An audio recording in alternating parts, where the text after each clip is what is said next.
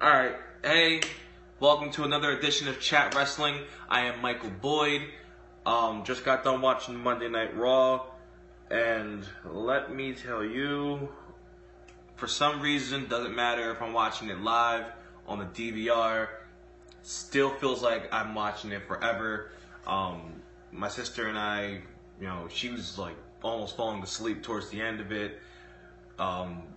It's just like not a lot happens, but then it takes forever to finish. That's what it feels like, and it's like I'm watching this shit all fucking day. It feels like a fucking work shift or something. Like it just.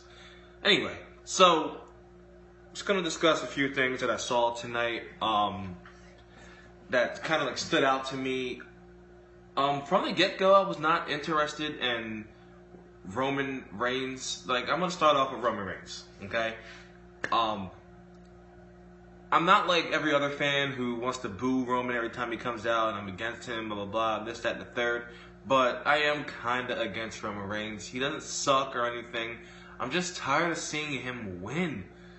And it's gotten to the point now, like, it's like, you're going against Bray Wyatt, and I had no doubt in my mind that, he was going to, win. And it's crazy because I really, I thought that maybe, like, Matt Hardy was going to come out and run interference to get revenge on Bray.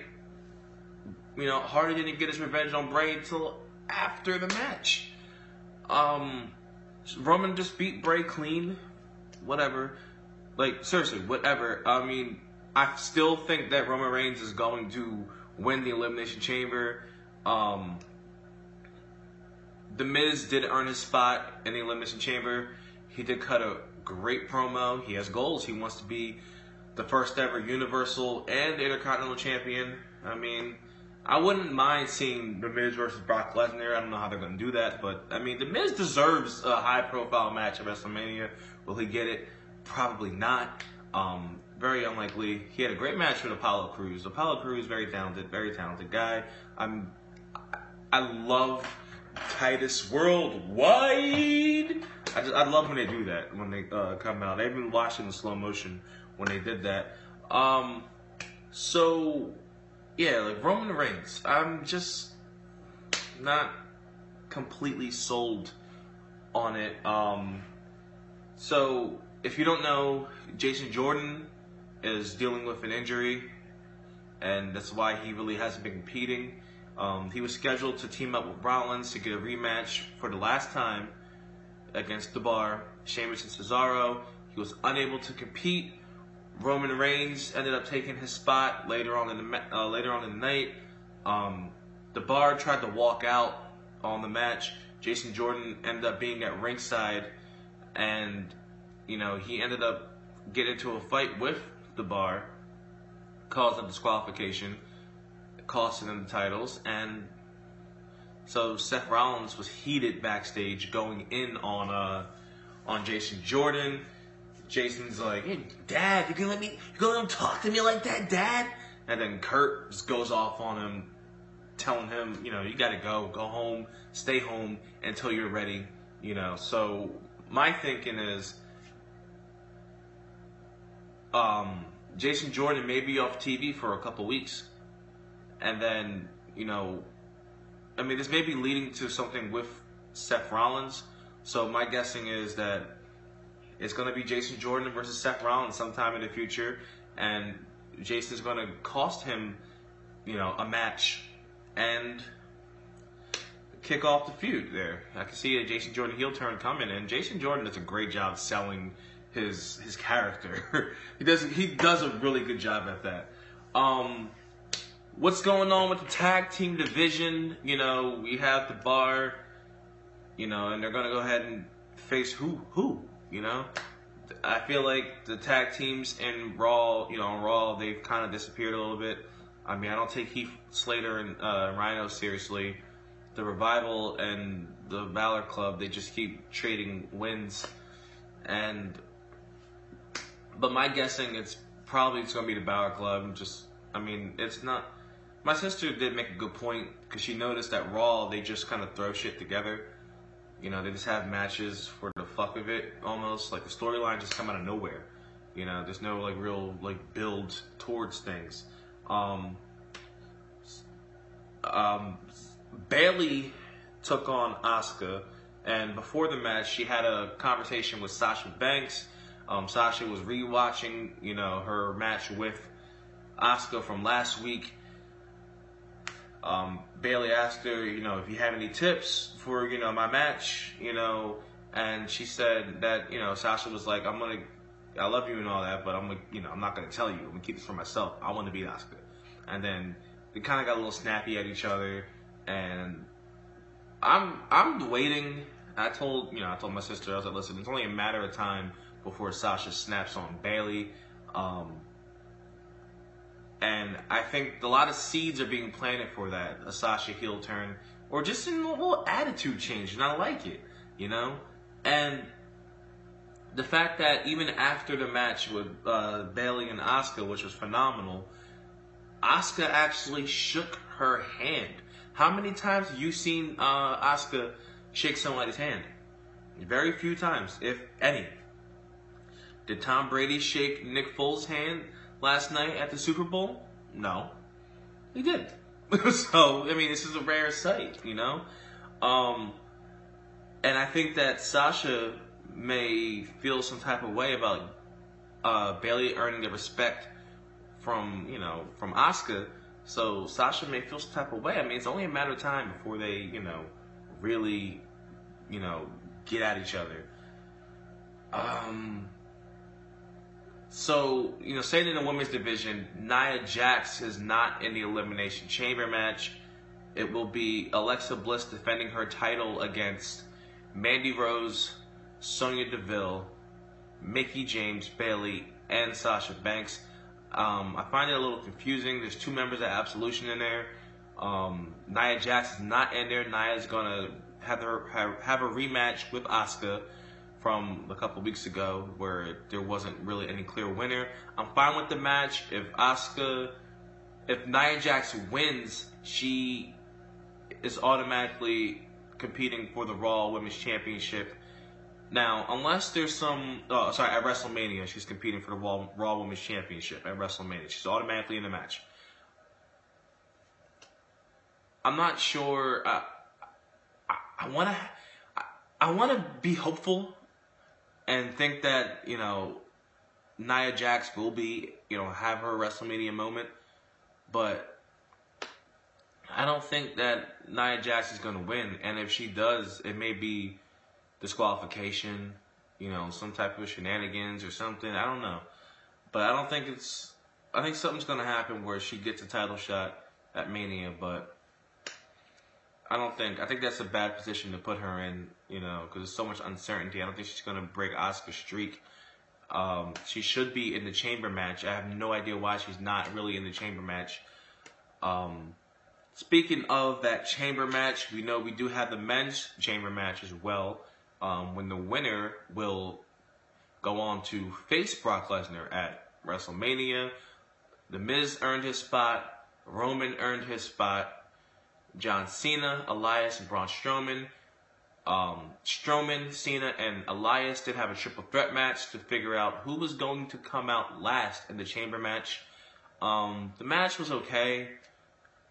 The match ended with Strowman hitting Power Slam on Cena.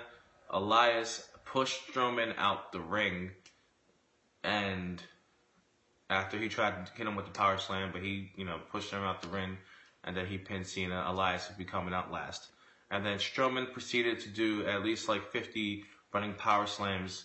The crowd was tired. You know, the crowd wanted it, but then it was like, all right, this is too much, and I wanted to go to bed, pretty much. So that's that. Now, the one thing I do want to talk about here is, and we do delve into these topics on the Pop Radar podcast that's also on this channel. Make sure I check it out. New episode coming very soon. So, Alexa Bliss did come out after Kurt Angle announced the participants for the Women's Elimination Chamber match, and she came out, and you thought that she was gonna weasel her way out in the match, and she kind of was, but she was making really good points when she brought up the fact that why is it that her title is on the line in the chamber match, but Brock Lesnar gets to sit at home and his match is a number one contender match. And she went on to accuse, to say that Kurt Angle, this is sexist. And the only, she made a good point, and then Kurt said, well, Brock defended his title successfully at the Royal Rumble pay-per-view a couple weeks ago, and she hasn't defended her title at all since, TLC in October. Fair point, but then Alexa came back and said, hey, that's not my fault that I haven't defended my title since, October, because you're the one that makes the matches. So, and she did bring up a good point where it is kind of unfair. I mean, I know it's all storylines and stuff, but they are bringing up a good point where it is unfair that she has to defend her title and Brock doesn't. Both matches should be title matches, or both matches should be number one contender matches. It shouldn't be either or. But the main thing that I had an issue with was when you make, I don't know how to say this, when you bring up, like, her saying, take the part where she said that was sexist to Kurt Angle out.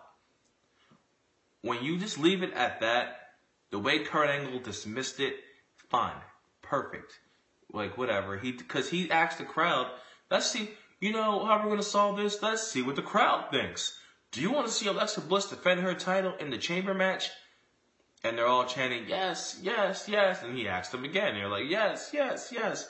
So, that's it. There we have it. Like, match is done. Like, and it just kind of rubbed me the wrong way. Like, when in real life, when people bring up, sexist, behavior, and especially in this type of climate that we live in, we had the whole Me Too movement, and you have, Time's Up, and you have women, accusing men of sexual harassment and women not being paid enough, and WWE themselves talking about equality and fairness for women and wanting to push the women's division to new heights.